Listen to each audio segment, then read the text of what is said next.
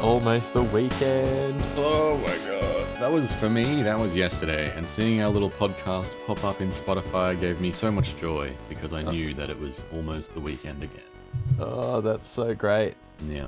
It's starting to happen. That association of seeing the pod and being like, oh yeah, here we are, Friday. That's great. That's exactly the energy we want to capture. Yes, indeed. And yeah, once again, welcome back to It's Almost the Weekend, the Scrub Daddy sponsored podcast where all we do is talk about Scrub Daddy and all of its benefits. So yeah, I'm going to start you off. Go. Why don't you tell us what you've been up to this week? Well, I've been introduced to the concept of the Scrub Daddy, which is in fact a sponge. Oh no, we're already off the rails. It's a sponge. I did not expect that. I was expecting some kind of CS:GO mod. But it's a sponge. It keeps your utensils and dishes clean. That's right. And we're advocating for sponsorship. Are they a good company? Like, do we even want to be sponsored by them? They're not like feeding the liberals under the table or some shit. Like, do we know about this? Okay, I haven't done a deep dive on the company ethics, but from the things that I've seen them responding to on Twitter and TikTok, they appear to be pretty cool. Okay, we like that. We like when there are legitimate humans behind social media accounts. And they were like a Shark Tank. Can you do that show, Shark Tank? Yeah. Yeah, originally they were a Shark Tank guy, so just a single dude who went in with this sponge and asked for like, I think it was like 15% for 200,000, like not very much, like a small amount of money to just get them started, and now they're valued at like $70 million or something. Wow, there you go. Yeah, or 700. I can't remember how many millions, but they're up there now, so it's a lot. Well, maybe we need to start thinking about our elevator pitch for the Shark Tank. It's almost the weekend. Yeah. Investment opportunity. I thought you were going to say, talk about our elevator pitch. Should we run into Mr. Scrub Daddy and ask for sponsorship in person? That too. Because I've already tweeted at them, but I haven't heard anything. I think. That's funny. We might have to really, tweet them every day, send them letters. Oh my god. Yeah. That's the universe I want to live in, where this ham-fisted podcast is sponsored by a multi-million-dollar company. Yes, very good. But no, I've been good, man. I've just been like, chipping away at life stuff. Been playing The Evil Within. That game. That game fucking rules. It's just got really good game design. It's simple, but every element feeds into itself. It's janky as fuck. Embrace the jank. Oh yeah, what sort of jank are we talking? Like, it's pretty jank. Whenever I talk about Dark Souls, I talk about it like I talk about a wounded puppy. Like I've just got a lot of sympathy for it despite its jankiness. Like, right. When you heal in the first Dark Souls, you stop moving. Like, you have to stand still to heal, and there's just all these little movement things that are quite janky. But the Evil Within is quite a different game, but it takes the jank to the next level. So like there are stealth elements, and when you sneak up behind an enemy and kill them, like, you enter a cutscene to do that every time. And the cutscene doesn't account for where you are in the level. So if you're sneaking up behind an enemy on a staircase, you just elevate to wherever the enemy is and walk up and stab them in the head. And it's so janky, dude. What happens when you come out of that cutscene? Do you drop back down? You fall through the air? You drop back down, and you the animation's also janky. So like you spend, or you can spend, the game does a really good job of giving you an aggressive option and a stealthy option. And it's really fun because when you fuck up the stealthy option, the gameplay section isn't over. You can still scrape through. But because there are some chapters in that game where they're in complete darkness and you do spend a lot of the time crouching, pretty scared. There's no open the door animation if you're crouching. So Oh, if you're crouching and you approach a door, you like stand up, open the door, walk a couple of steps through the door, like this is the yeah. whole door open animation, and then crouch down again. Oh, And it's like you've that's so just funny. yeah, you've got to embrace it. I think it does a good job of telling you what it is. Like the game does not hide its flaws at all. Yeah. Yeah, that's Um, such a great example of not hiding its flaws because it's such a, in terms of an animator's time doing a door open while crouch animation isn't a great isn't it doesn't take much time. And right. then the other part is that it would potentially take time to like implement it, but you've already got the code there for opening the door, so you just need really another state to say is the player crouching, then they're allowed to open the door. I don't know, it doesn't sound that complicated. Yeah. So I don't know, bro. Yeah. That's wild that they just decided not to put that in. That's crazy Yeah. to me. Yeah. Yeah. So the jank is everywhere. But I'm just loving it. I don't know. Mm, It's just one of those games where you just kind of feel like they were designed for you yeah. because all the things that don't work are small fry compared to all the things that you like about the game. Yeah. Yeah, And that's yeah, awesome. I'm just having a really good time. Oh, that's so good. Are you playing it on PlayStation 4? Yeah, yeah, Yeah, yeah. nice. I really wish they would add like proper Discord support for PlayStation because it's one of my favorite things is like hanging out on Discord with the bros and like playing some games and when you're not there to like catch up or like chat about anything in particular, you're just in one another's space sort of while you're playing games. Right. I would love to hang in on Discord and watch you play through Evil Within, but there's no support for that. You just have to sit in an audio call. And Oh, so yeah, so when you hang out, you can actually see what other people are doing on the screen. yeah, it's just like a screen share, like in Zoom or whatever. You Oh, just yeah, like yeah. hang out on Zoom and screen share and put the game on the screen. And Oh, that's pretty cool. yeah, yeah, it's one of the more I don't know, maybe it's like a pandemic thing, but I remember doing that a lot through the pandemic with some Discord friends, just sitting around playing games, watching them play games, watching movies on Discord. Just a Oh, real that's good chill awesome. time. Yeah. Yeah. Yeah, cool, man. So what have you been up to? How's your week been? Yeah, my week was good. What did I get up to? I don't really remember. I did a lot of a lot of freelance.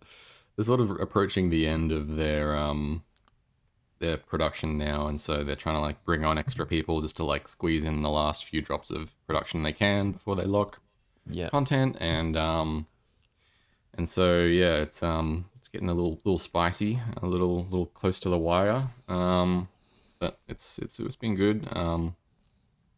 What have I been playing? I played a little bit more Hunt. I haven't been playing any more Dead Cells on the train. I've just been I don't know. I've had a weird like media consumption thing. I realized the other day that like I sit on the train, I like scroll Twitter or TikTok or whatever, and then I get off the train. And I could be watching movies or like Oh, reading or yeah. doing something productive with my brain. But Hmm. yeah, that's just the sort of weird habit that I'm in. Yeah, it's Playing it's Dead hard Cells. sometimes. Like sometimes you just need that, especially when you're working a full-time job and doing freelance. Like I think you should embrace not pressuring yourself to be productive, Totally. for at Yeah. least 1 hour a day.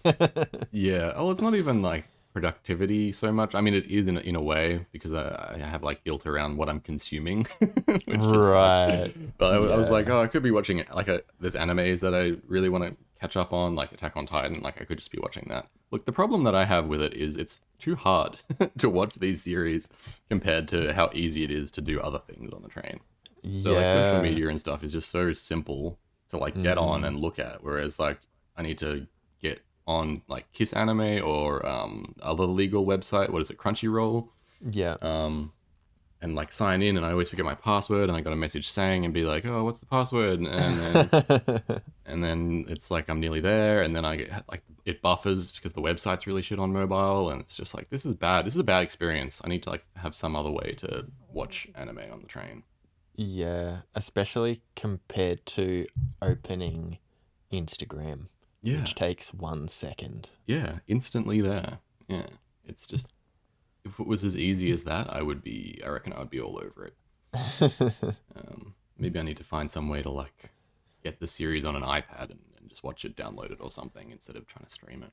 Yeah, that's what I used to do. Like long Yeah, train rides, I would just have a bunch of movies on there. yeah, that'll be the play. I have an iPad. I should be using it. There you go, Anyway, bro. yeah. So that's what I've been doing. I caught up with my friend Laura last night. We went out to Gin Palace and had a couple bevs. And Um, yeah, that's been it. Love it. Yeah. That sounds really nice. Hmm. I'm so keen on being able to go out again. Yeah.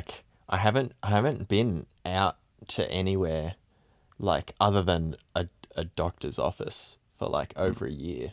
Mm. I'm like so keen to sit in a cafe and drink a coffee. Yeah. Uh, Hell yeah. and and like that's all I do, I'd just be happy sitting there drinking the coffee, watching outside. I don't Yeah. even feel I have to bring a book or something. Yeah. Like I Yeah. can just soak in that Melbourne cafe atmos. Yeah. Yeah, people have you know how there's like images in people's phones for when they call through to you, like they're like, "Oh, Oh you call yeah. and then your picture shows up." Your like Yeah. mental image in my head is of you in like a cafe like Umberto's or something window just like sitting there drinking coffee, looking out the window. That's my mental Uh, picture of oh, Darian. that's beautiful. Yeah. That's exactly how I want to be remembered. Perfect. Perfect. Yeah. So, mini segue of people who try to create environments that look like trendy cafes, indie game developers. The way you steered us into the topic just now. Oh my god.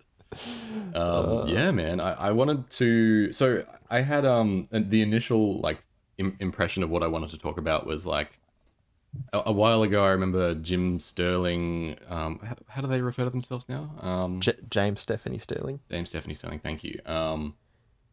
We were talking about like double A and triple A, and they're always um talking a lot about the issues with like triple A development and like I can even hear their voice in my head right now going triple A.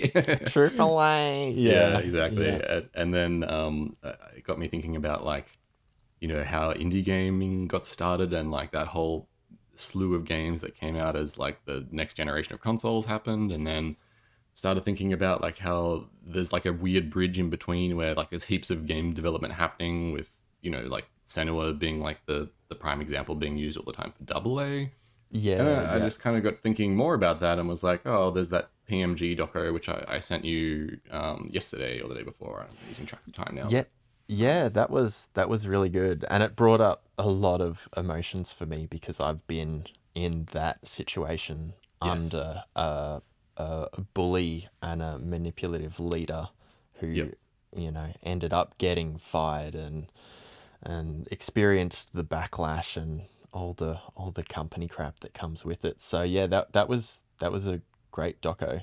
yeah, It seemed intimate in the way that it's impossible for those situations not to be. mm, It's just, yeah, it's so hard to come in to work and compartmentalize your emotions from yes, like, just doing your job. Yeah. It, yeah, it, it was a really good doco, but one thing I actually wanted to start with, because I'm super into this topic, yeah, but I probably have more questions than I do content. that's perfect. But but one of the things I have is around like, what makes an indie game, right? Or like Yeah, what makes an indie studio indie? yes, And I was wondering if it's anything like beer. So in Australia, there was a lot of conversations around independent breweries and what actually makes a brewery independent. And this is obviously something that they could only monitor within Australia. I'm sure in hmm America it's quite different. But in Australia, they decided to basically uh, stipulate a specific dollar amount and literage each year to be considered Wow, independent. that's crazy. And I was wondering if there's something similar in games. Like, is there a guideline of any description to help determine what's indie and what isn't? That's a really great question. As far as I'm aware, there may be more info on this out there, but as far as I'm aware, there is not. Right, so it's the Um, Wild West. yes, yes. In insofar as well, you've got studios like Ubisoft having offshoots of their studio. You know, like they'll make an indie game. You know, Okay, so this is great because that was gonna be my next point. Like yeah, they made Grow Home, which is yes, that like game that has procedurally generated animations, um, and it's it was a PlayStation Plus game ages ago, and so I yeah, played it. It's like an hour long, yeah, and I'm pretty sure it has the Ubisoft logo, yes. and It that is developed by Ubisoft.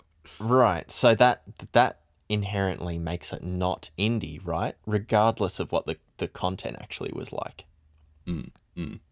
So, in just a little quick Google I just did, it's made by a company called Ubisoft Reflections.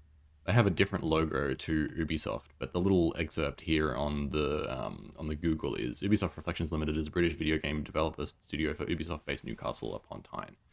Founded in 1984, blah blah blah blah. The studio focuses on racing games and is best known for creating the award-winning Driver series.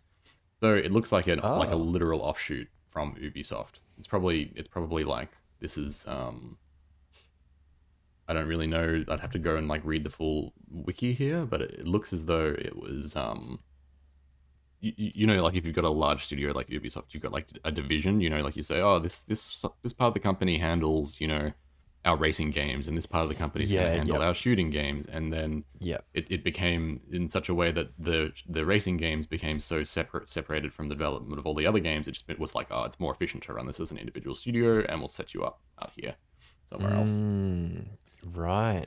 And so, yeah, even though the number of employees here in 2018 was listed as 240, it pales in comparison to the number of employees that Ubisoft would have. I would say if you've got over 50 employees, it's pretty hard to call yourself indie. Like, Yeah, okay. yeah, Okay. yeah, Yeah. Oh man, it's so interesting as well because in this example, Ubisoft is both the studio and the publisher, right? correct. Yes, yeah, So maybe the like the definition, if we use that Australian brewery parallel, yep, the definition can be based on head count and the need for a publisher, like the need for investors, basically. Is yes. that's what a publisher is, right? They're just like executive producers on movies. They just They throw give the you money. money. Yes, Yeah, yes, that's right. that they pay the staff. Yeah. So I think man, there's probably like tiers to the level of purity that you want to go through. It's like vodka with all of the alcohol analogies. Right. Tiers to the level of like purity that you want to go through when you're talking about indie. You know, you could say indie is someone or a team of people who do not have a publisher. They're entirely self or community funded, right? Right. So that's your Braid slash the Witness dude. Yeah, He's like the 200-year-old Russian distillery. yeah, Like he doesn't need no one. He doesn't want no one. yeah, He's a one-man army. yeah. Um, and it's kind of a weird one as well because the sorts of like if you were to try and place that sort of definition on top of a studio, it becomes really rigid because you can have a studio of like three people and they may have publisher funding and the sorts of games they make are like less scopy and like large than the sorts of games like The Witness. But they would, Mm, and they, as a result, you may consider those to be more indie games, um, right, I just see. because of the sorts of things that they make. I wouldn't when I look at games like The Witness. It's kind of hard to put that in in like the indie camp for me a little bit, even Oh, though really? yeah, yeah, because it's it's so polished. Oh, maybe that's a bad thing to say. I don't know. Bro, bro, I'm still Hollow like, Knight was made by 3 people. yeah. Don't come at me with polish. I think polish is the wrong word. I think maybe it's like size or scope or something, because The Witness is huge, you know? That game just like opens up.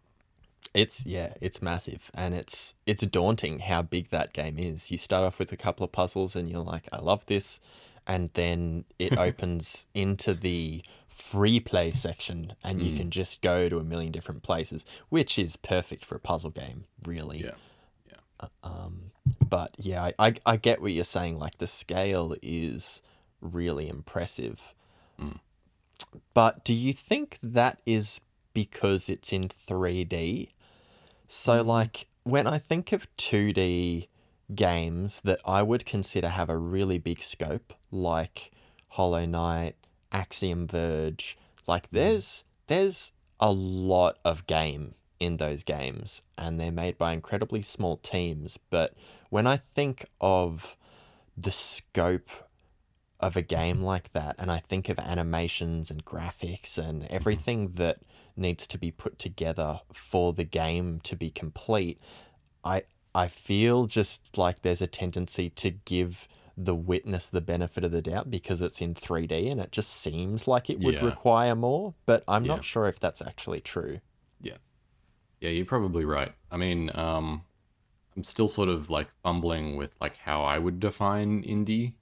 I don't Right. really think it's like maybe it's not the most productive label to give. I think a better label would be to say, are you publisher funded?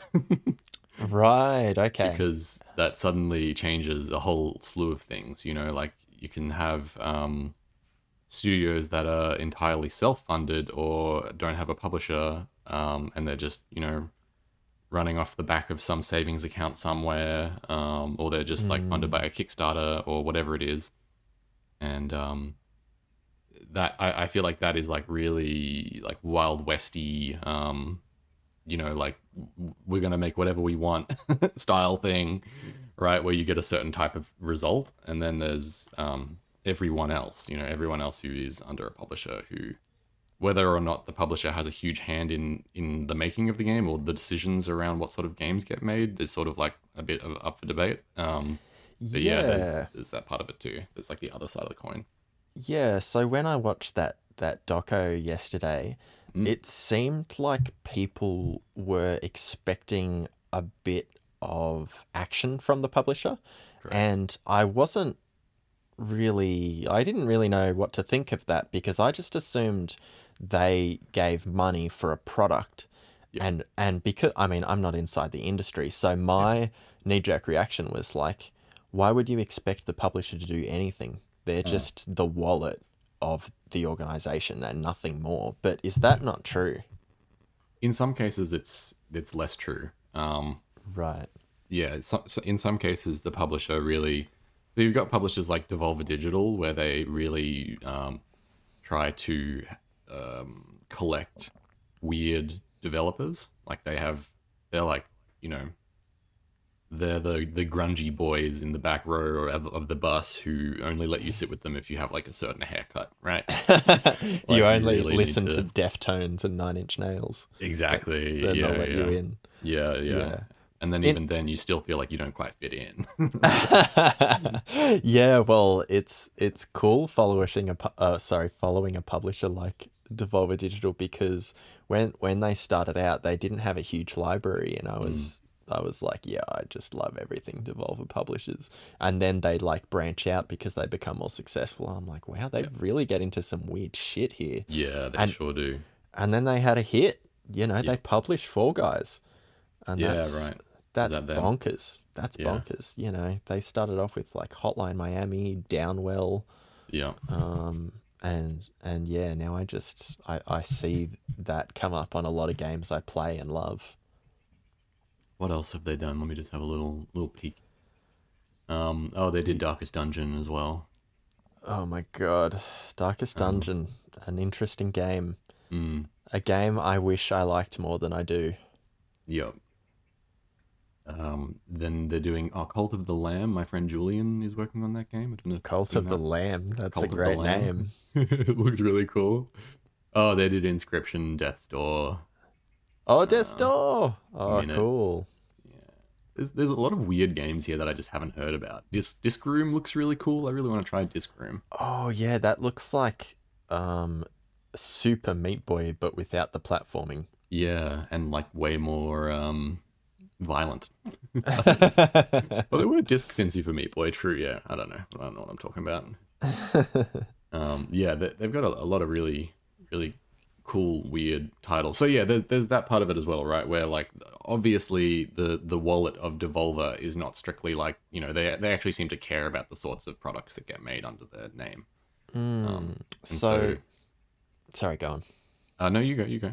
I was gonna say, is the Devolver relationship with the developer kind of like the producer relationship in a movie where they might see the dailies or they might see the first cut and they're like, you need to change these bits. So like they actually do have a little bit of creative input and Yep. it's very hard to convince them otherwise because they're Yep. giving you $10 million. Yeah. Yes. In some cases, that is how it goes. There Right. some publishers have like creative divisions that are dedicated solely to reacting to information that's come or like art or products that's come from the developer, and then Mm-hmm. they'll give critiques and notes and offer up ideas for changes or demand changes.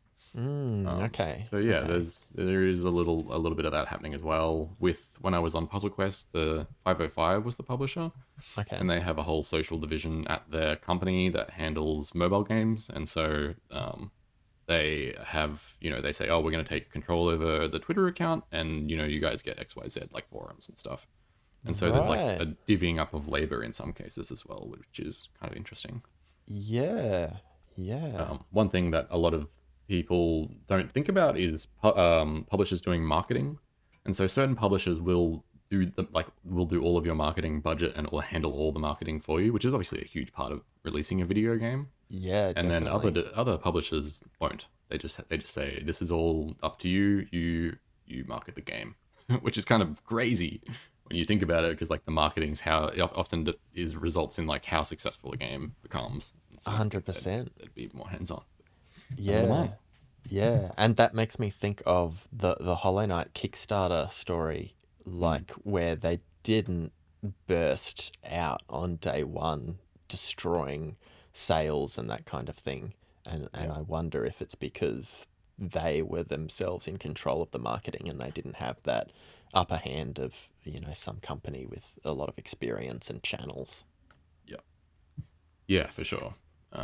So Mm. yeah, I mean the publisher that was in that documentary, the PMG doco, which I'll put a link in the description for. Oh yeah, it's worth everyone's time. It's just a Yeah, good little 40-minute look yeah, um, into indie game development and when it goes bad. yeah. So hold on a second. Do you want to tell me your sort of thoughts on the doco? Yeah, yeah, we can do that. Man, Yeah, I yeah. gotta say, I'm loving this so far. This has just turned into an educational podcast. So we've moved on from the Pokemon hate cast. Mm. Oh, by the way, our friend JT reached out to me yesterday. He's been listening, and Oh, and he said he was like, "Fuck, you guys are so right about Pokemon." very good. And I was like, Yeah, "Yes, it's bad, man. It's just it bad games. sucks. Yeah. Pokemon sucks." That's gonna be our first merch. It's a t-shirt. Yeah, yeah. Well, Pokemon sucks. we've got press X to pontificate and Pokemon sucks. That's what we've got so far. Oh, it's good. It's good. But I did really like the PMG doco, Mm, and it highlighted something for me that I, again, I'm not in the industry, and it just feels like the problems that the three developers they focused on were experiencing are small to medium-sized company problems. yep, I really don't feel like they're unique to the games industry. yep, I experienced something really similar to what a lot of the staff across those studios experienced, where I worked under this abusive manager who was eventually ousted for emotional abuse and manipulation, Mm. and they left with a redundancy package, Yeah. and the exec team informed the company that they had left to look after their sick mother. Yeah, and yeah. and God and, damn it. and it just really, like, seeing that doco really resonated, because rather than acknowledge that she was abusive, and to say to all the staff, hey, this person has left because of this reason, and this kind of behavior is unacceptable. It's weird because it's a win-win, Yeah. right? You get rid of this shit person, and you get to inspire trust in your staff, because you Yeah. get to say, hey, we listened, we got rid of them, this is why we got rid of them, and this is what you can expect in the future. Yeah. And They just in didn't. yeah, they didn't. And in the doco, it seemed the same thing. They just swept it under the rug, and nothing is worse than hearing people talk about how sorry they are. I tried my Mm. best to create an atmosphere of openness and blah, blah, blah. Like, Yeah, where, yeah. oh, shut the fuck up. Like, do Yes. something about it, or shut the Yeah. fuck up. Like, Yeah. I just hate how people think talking about what they did in an apologetic manner is enough. Like, Yeah, it's yeah. definitely part of what you should do, but it's Hmm. like 2% of the Yeah. whole pie. It's hardly enough to start being like, oh, we can reconcile. They're really going through some hard shit after we ousted them. It's like, no, fuck that person. Like, they have to prove that they're worth working for again. Yeah. Yeah. So I love the story that you have of where you at your previous workplace where there was the abusive boss and you played a fairly instrumental role in getting them removed. I remember like cheering you on so excitedly from the sidelines as that Dude, was happening. oh my god, it was so fucked though. Yeah, Like, yeah, I developed panic attacks from that yeah, relationship, and I was in therapy like frequently for 2 years to just yeah. work Deal with through it. everything.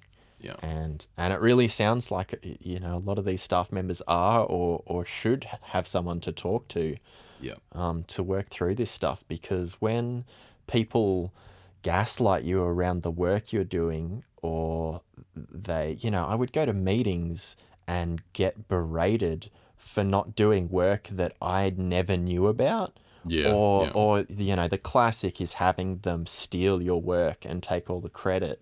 yeah. And that just fucks you up when It it does. happens again and again. Yeah, And it it's and it's just, traumatic.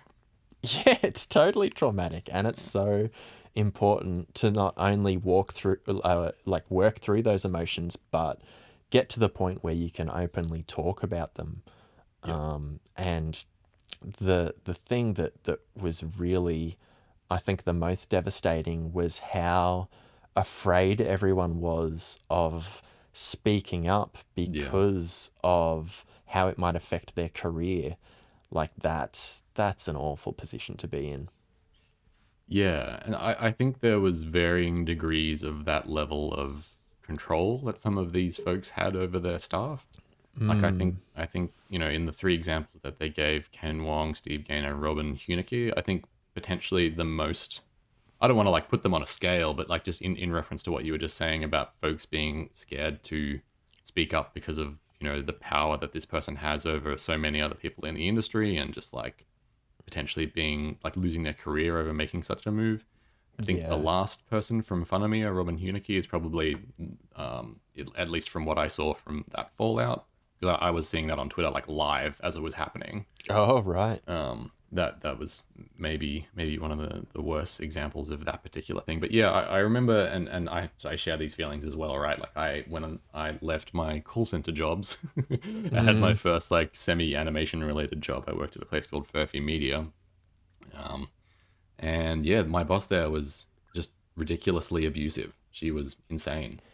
Literally, I She I, I think she had like some personality disorder or something. Because yeah, her screaming and slamming doors and all sorts of stuff, it was just next level.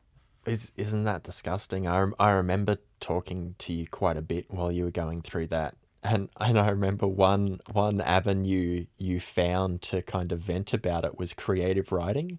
Like Yeah. we used to do those fantasy Oh fictions, yeah, and fantasy your fiction. your first fantasy fiction was just like reaming her in like you I know. printed that at the office. Like, I'm sure there was a way for them to like find that. Goddamn, so funny. I hope she found it. I Yeah, hope she it's did too. yeah, goddamn.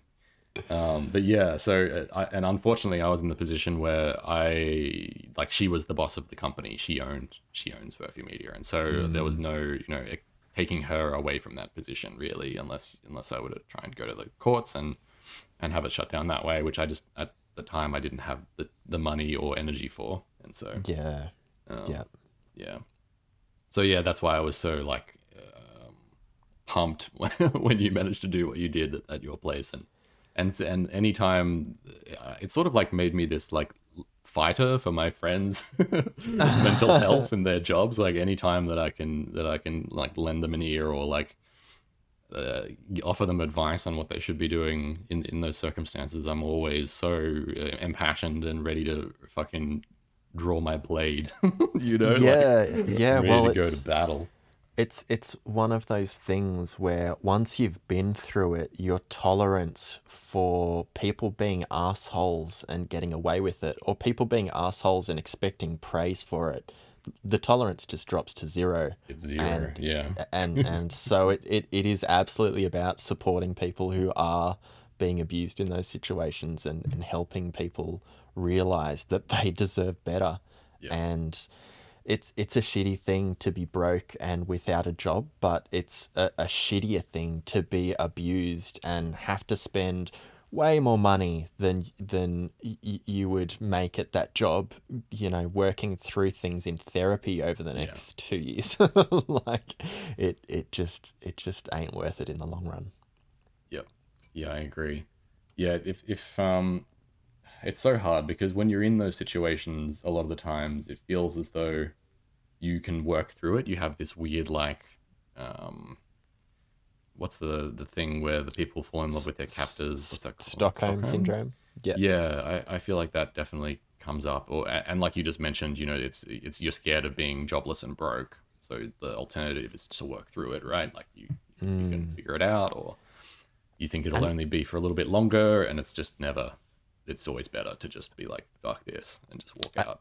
And that's a societal pressure as Yeah. well that everyone experiences. Where before I got as sick as I am now, I just would never imagine leaving my job without something else set up. Yeah. And and now that it's almost been a year and I've literally earned $0 for an entire year, Hmm. like my attitude has just completely changed. It's really spoken to how important your close friends and community are. Yeah. It's just like, man, when I went down, everyone was like, offering to help and like buying me things and dropping off food, and it just like I was like, oh fuck, that's what's important, Yeah. not being able to save an extra like 10 grand a year or whatever it Yeah. is. Like it's just there's so much more that's important, and it's hard to have perspective on that until it happens. Totally. Yeah. Yeah, man. I fully agree with all of the sentiments there. Um. So yeah, I don't really know where to pivot out from here. Yeah, but well, one of the prompts you've got that I really like is there an optimal kind of Uh. development, and Yep. and the only point I've got is not working for fucking twerps would probably help optimization. Yeah. So it's weird because I have conflicting feelings about this, right? Like I think the studio that I'm in now, which is also published by Annapurna, by the way, Yeah, is yeah. and I've met the folks at Annapurna, and they've had fond interactions with me, and I have nothing but respect for them. Hmm. Though I know the stories and everything like that from the doco are damning. I don't wish to say any like necessarily. I don't wish to contest any of the claims made in the documentary or like disparage or encourage Annapurna. I just think that through my own interactions with them, they've been only positive. So that's Mm. it's kind of where I'd like to leave that. But Yeah, I think like studios like the one that I'm working for now, published under the publishers that they are probably one of the best circumstances that I've had to develop a video game in my career. Right. So I think it's close, you know, like we're so close to having like a really good set. Like I think that sort of like indie, you know, 15, 20 people size studio with like Mm, a good publisher is like kind of the prime time. I think you get the right. best results. I think you make the best video games. There's like really fun, creative, weird stuff getting made under those exact same circumstances. I think smaller than that, you can get a little bit kind of auteurish and maybe even a little bit Mm. like lost sometimes. Like I think of Yeah. The Witness and how just like over the top that that game went. It was just like almost unplayable by a large number of people just because of how abstract he went. Um, Yeah. Yeah. and then you think about the opposite end, like AAA, and it seems as though it's not conducive to folks' mental health to be a part of such a large machine. You know, like it's the Mm. whole idea of the franchise, which I've touched on in previous episodes. It's like doesn't seem like a creatively fulfilling or interesting way to make a video game. It just seems like such a capitalist hellscape sort of product that you're churning out. Yeah, well, I think that's like I think it's totally valid to pursue something like that, but it really does seem like that's the great divide between triple A and indie. Mm. I can't speak to double A as much, but it really does seem like within triple A you can find some anonymity. How do you say that word? You can be Anom anonymous. you can be, thank you. You can be anonymous and you can just do your 9 to 5, and that might look like coding or animation or whatever it is. But really, you're just kind of like working down a checklist, and your creativity and your input isn't as important in a role like that. Mm. And I think that's totally valid. Yeah. Like I've worked with a lot of people who do just want their job to be that, so that they can, enjoy their life outside of work, Yeah. or they're in their late 40s, 50s, they're thinking about retirement, like they don't want to come in and like push things to the limit every day. Like they're Yeah. just Yeah. happy to come in, do some work and get paid for it. Yep. And I think that's completely fair. But Totally. from everything I've seen within an indie development studio, there is creative input from just about everyone. Is Mm. that right? It can be. There's definitely like it depends on the team and it depends on the director and everything like that as well. Like there's all sorts of um, degrees of control that people leading these games allow. Right. And that's kind of like I brought it up a couple times in this app so far, but the idea of the auteur, you know, like their say is final. It's like Hideo Kojima, you know, like that's the kind of prime Yeah. example of auteurism.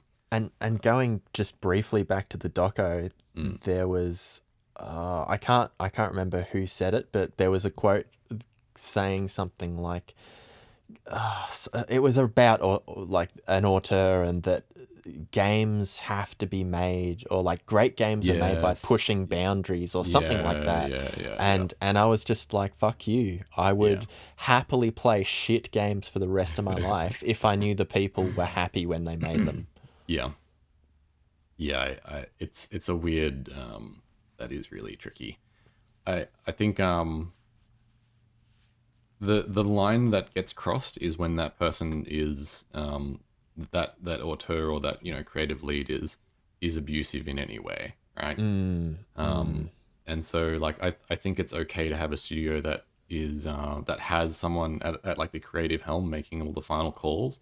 I think you actually end up with a more visually pleasing thing that comes out at the end. It's usually got like the touch of that person on all of the elements, and so it becomes mm, like cohesive.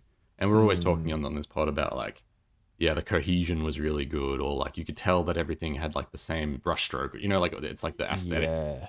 vision Yeah. of the game, and I think usually that comes as a result of either one or two people having a lot of really like high level creative control, as opposed to everyone on the team sort of throwing their 2 cents in. Um, Yeah, and just to be clear, I think that is really important, yeah, and especially when you consider things like movies, oh yeah, where everyone is basically in service of the director, yeah, including the AAA Hollywood actors and blah blah blah. Like it's about the vision of the director and who they choose to do certain things. Like they chose this cinematographer because they want it to look a certain way. yeah, And I think it is super important to be able to have and deliver projects that do revolve around one person's vision, ideas yeah. and vision. Yeah, vision's a great word, but the auteur aspect of it all comes in when they're a fucking dickhead. Yeah. Yeah. And that's what I think is the main issue. And I just want to make that clear. I wasn't Yeah, saying yeah. that we need to live in a reality where games are only made in, a communist regime. Like everyone has the same say. Yes. No, Um, I wasn't saying that. I definitely was just showing, there's a positive alternative. yeah, yeah, There is yeah, there is totally. a shinier side to the darkness of the auteur shit.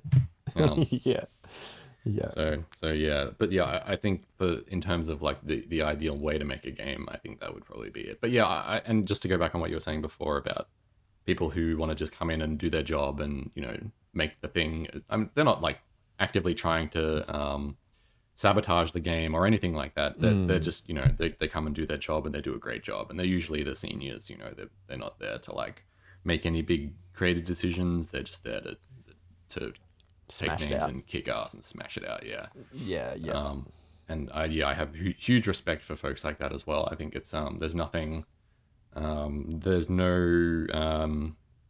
ill will that I bear towards anyone who takes a job like that. I respect it a lot, and it needs to happen. Like there's I like to think that there's space for everyone in Yeah. in this in this land, in this video gamer world. Yeah, And well so yeah, that's ideally where we're at within a lot of things, Sports is for everyone.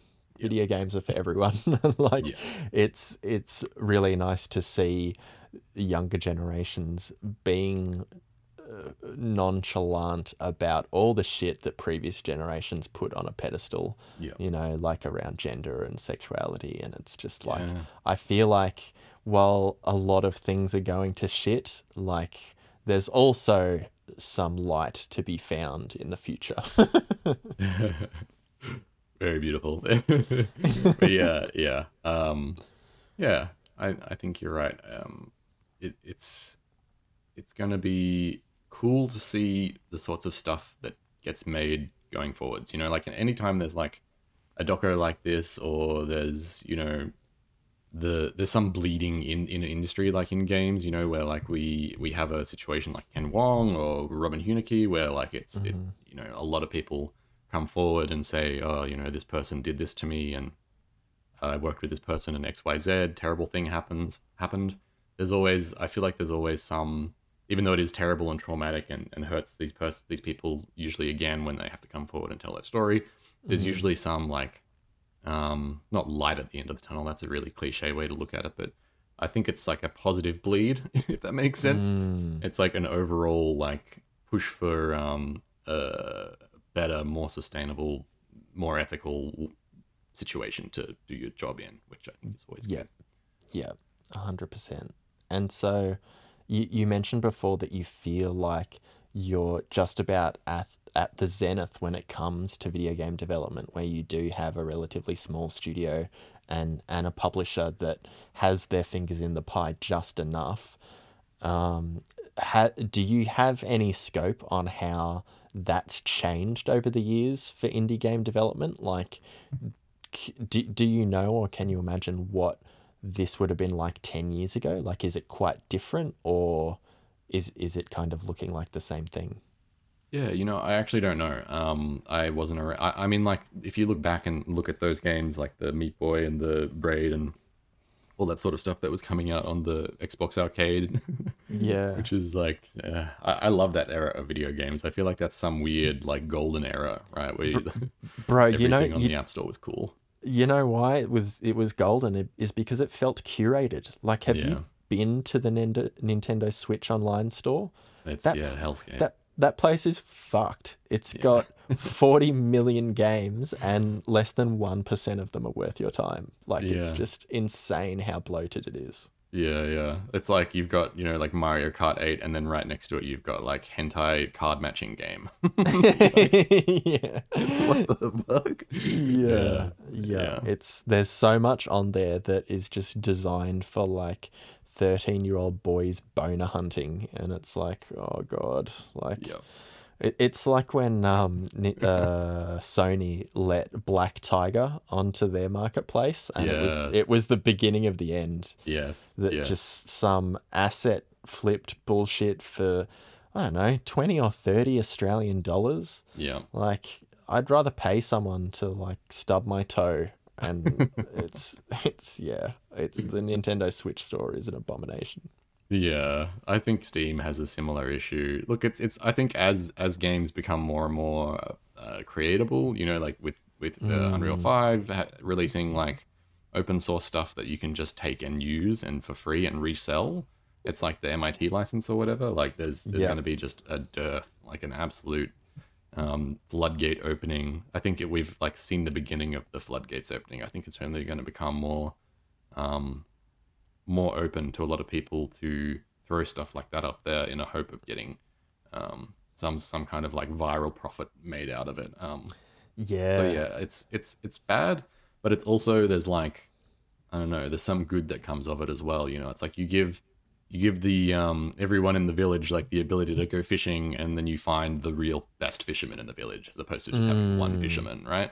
Yeah, So it does seem like somehow the gold really does rise to the top. Whether you mm, read about it or your friends talk about it, you do tend to hear about the good shit. yeah, I think there's also stuff that's getting quite lost. Like every now and then I'll like watch a video that like just randomly YouTube recommends to me, and they talk about some indie game, and I'm like, man, this looks like exactly what I'm into, and I've never heard about it. I don't know who this studio is. Never heard of Right, this publisher, and yeah, here we are. right. And so yeah, there's it still feels as though like the point that you made before about curation, it still feels as Mm, though curation is poor. Like I think there's got right. to be some service, some ability, some board or boards of folks who make it make it like their job to really curate and make sure the Bro, stuff is enjoyable. maybe that's us. Maybe that's our Shark Tank business. We are gonna be able to tell you whether your video game is worth selling. That's how publishers get made. Oh Uh, dear. Oh dear. so So yeah. bro, tell me about the news this week. What do you Oh, the got? news. Okay, I actually brought some news this week. Oh, here we go. Unlike the other week, which I don't remember, I blacked out and just said a bunch of random things. Hang on a minute. Let me just do one little quick Google. We've got live research. Breaking. This is breaking news. Yes. Okay. So, do you know the audio company Teenage Engineering? I don't.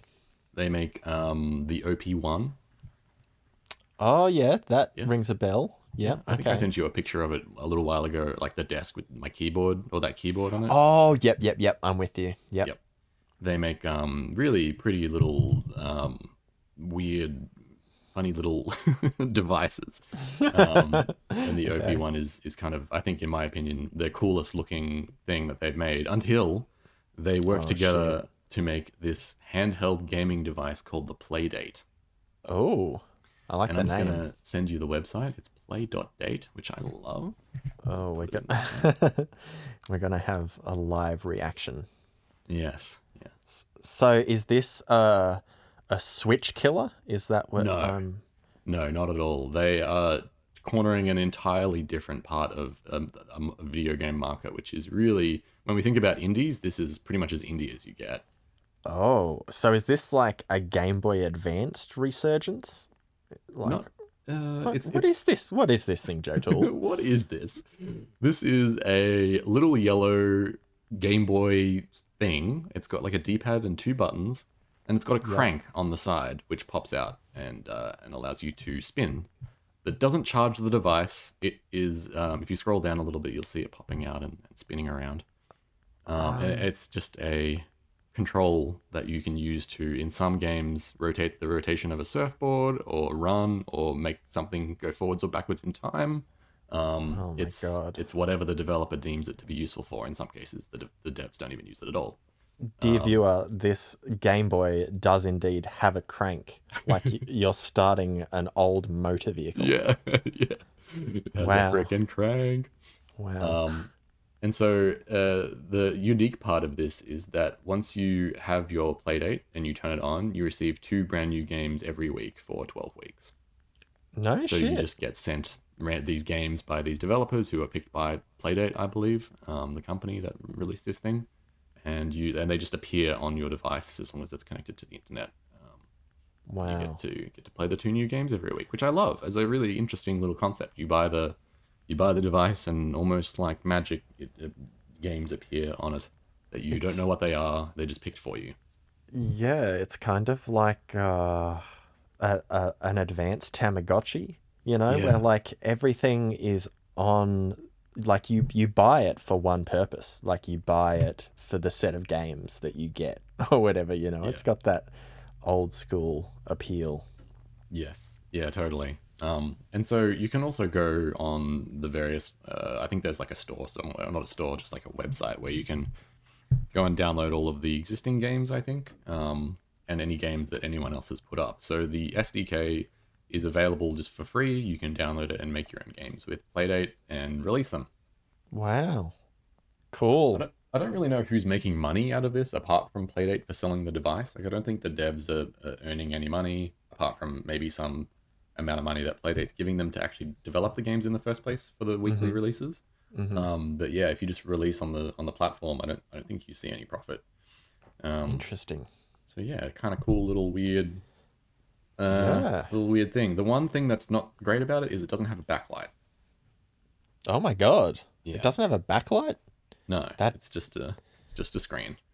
Wow. That is fascinating. Yeah, yeah, I I never thought I'd see the day where a non-backlit gaming device would would happen. would come out in contemporary culture. That's whack. All right, Yeah, cool. That's quite cool. A unique gaming dealio.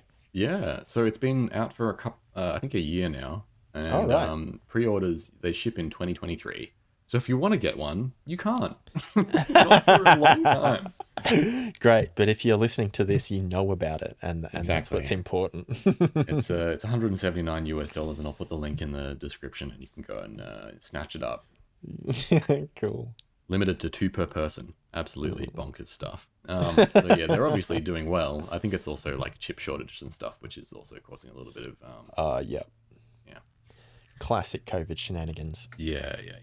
Those shenanigans. The next piece of news is a Crazy Taxi remake. Oh my God, Crazy Taxi. Hey, hey, hey, you're going the wrong way. Follow the arrow. Follow the arrow. Oh, I love Crazy So Taxi. yeah, I love Crazy Taxi too. I can't remember which one I played. Like, I think there was several different Crazy Taxis. Oh Crazy Taxi wow. 2 or 3, I can't I remember. right. I played the first one and that's all I remember. I seem to remember while I was playing Crazy Taxi, there was like an arcade mode where you could go and ride around a maze and knock over pins, like 10 pin bowling. Did you ever play that? That that doesn't ring a bell, but like we're talking a long time ago. Yeah. Like this Crazy Taxi, like I feel like I would have been playing that and the PS2 demo disc side by side. Yeah, I feel like that's the era we're talking about here. yeah. And so at the moment, Sega they've sort of just floated it as an idea. It's not actually going ahead, but they have said, along with the potential revival of another one of its popular titles from the Dreamcast days is Jet Set Radio. I don't know if you ever played Jet Set Radio. Yeah, yeah, Jet Set Radio. I loved that shit. I never played it. Was it good? Okay, so like my story with Jet Set is I had a best friend and one Christmas I got a PS2 and he got an Xbox, because Jet Set was Xbox only. Right. And um he was like, I'll bring the Xbox over, and I was like, yeah, cool. And he brought it over and we popped in Jet Set And I was like, this is cool. You're like skating around, tagging things. Like, it's pretty fun. And he had a couple of games, and I picked up this game, and I was like, what's this? He's like, oh, I haven't played it yet. And we popped it in, and it was fucking Halo. So, Oh, like, Jet Set was great, but like, when you Halo stole the pop in show. Halo and you've never played a game Oh, like that, and it's co op, it's just like, why yeah, were we playing Jet Set at all? yeah, Um, yeah, yeah. so like we did eventually go back, and Jet Set's cool and all, but I feel it was just overshadowed by Halo Yeah. Co-op.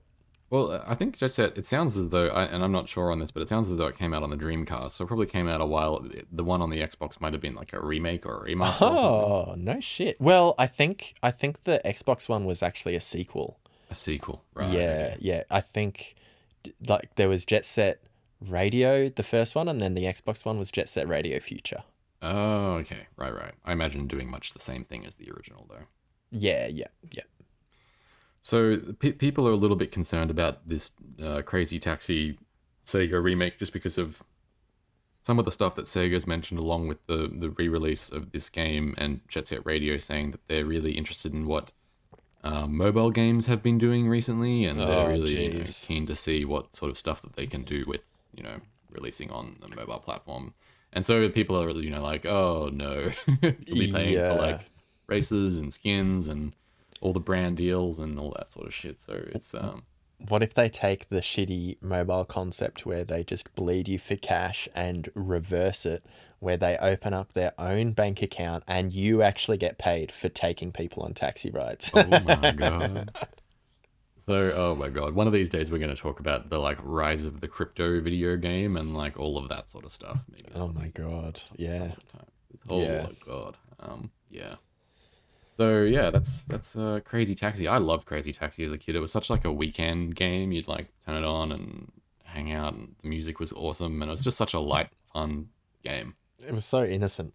Yeah, Yeah. I'm just a time attack. Just get the passengers, pick up another one. It's great. Yeah. Yeah. Agreed. Cool game. Um, so there is a Sonic sort of pack that they're releasing that has a lot of the old Sonic games.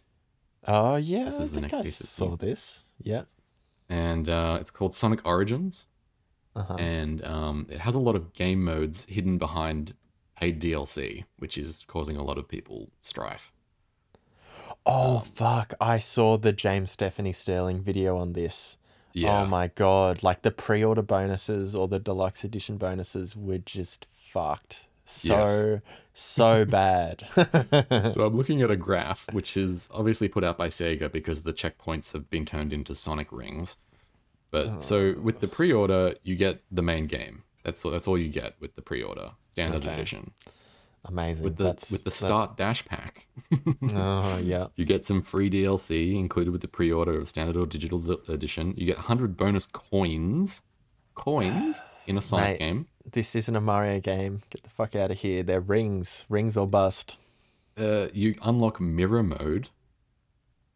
which is dumb. Like, I mean, it's not dumb that it's a mode, but it's dumb that you have to pay extra for Yes, fucking, and you you know, unlock the letterbox background, which I'm guessing is Oh, just like, letterboxing with Sonic theming, which oh is, you God. pay extra for. And then there's the Sonic Premium Fun Pack, which is coming soon. I don't know why that's listed like that. You But that can't. They comes, haven't even developed it yet. yeah, that includes the hard difficulty setting. Oh my God. This is so dystopian, dude. Character animation in the main menu. Oh my God. Like, why do they think they can do this though? Like, Ugh. Sonic games fucking suck. I'm Yeah. sorry. I'm sorry, Oh, but he's saying it. they suck. It's just like, you know, I don't even think we mentioned Sonic in our nostalgia thing. Maybe we We did. I don't know. didn't. That feels like a lifetime ago, but holy shit, like the way the screen moves and just keeping track of anything, like there are definitely some good levels that are fun where it kind of mixes this player input versus on rails thing, because Hmm. like it's just going so fast that you're at the mercy of like the game. Yes. But man, like does Sega just think Sonic is fucking awesome and always sells well? Like, it's just Yeah. so weird. They seem so out of touch. And look, Yeah. it's probably just a bunch of execs that have like ring tattoos around their cocks and they're just like jerking off over their financial returns and they're like, yeah, fuck yeah, 100 coins. You can use coins to buy, power-ups and yeah, like Yeah. And one of them says hard mode and points at his dick. that's exactly how that shitty meeting went. Like, it's just dumb. It's dumb. It's dumb. It's dumb. Camera controls over the main menu islands is an unlockable feature, or a payable feature. Character animation during music islands. I don't know what that means, but again, additional music tracks from Mega Drive and Genesis titles is only available in the classic music pack, and it's the only unique thing that you get as a result of ordering that particular edition of the game. And then there's the deluxe edition, which doesn't even come with everything. It doesn't include the 100 bonus coins. It doesn't include mirror mode, and it doesn't include letterbox backgrounds. So if you really want to get the full experience, you're going to want to buy Sonic Origins Digital Deluxe Edition. Then you're also going to want to get the Start Dash pack in order to get the full Sonic Origins experience.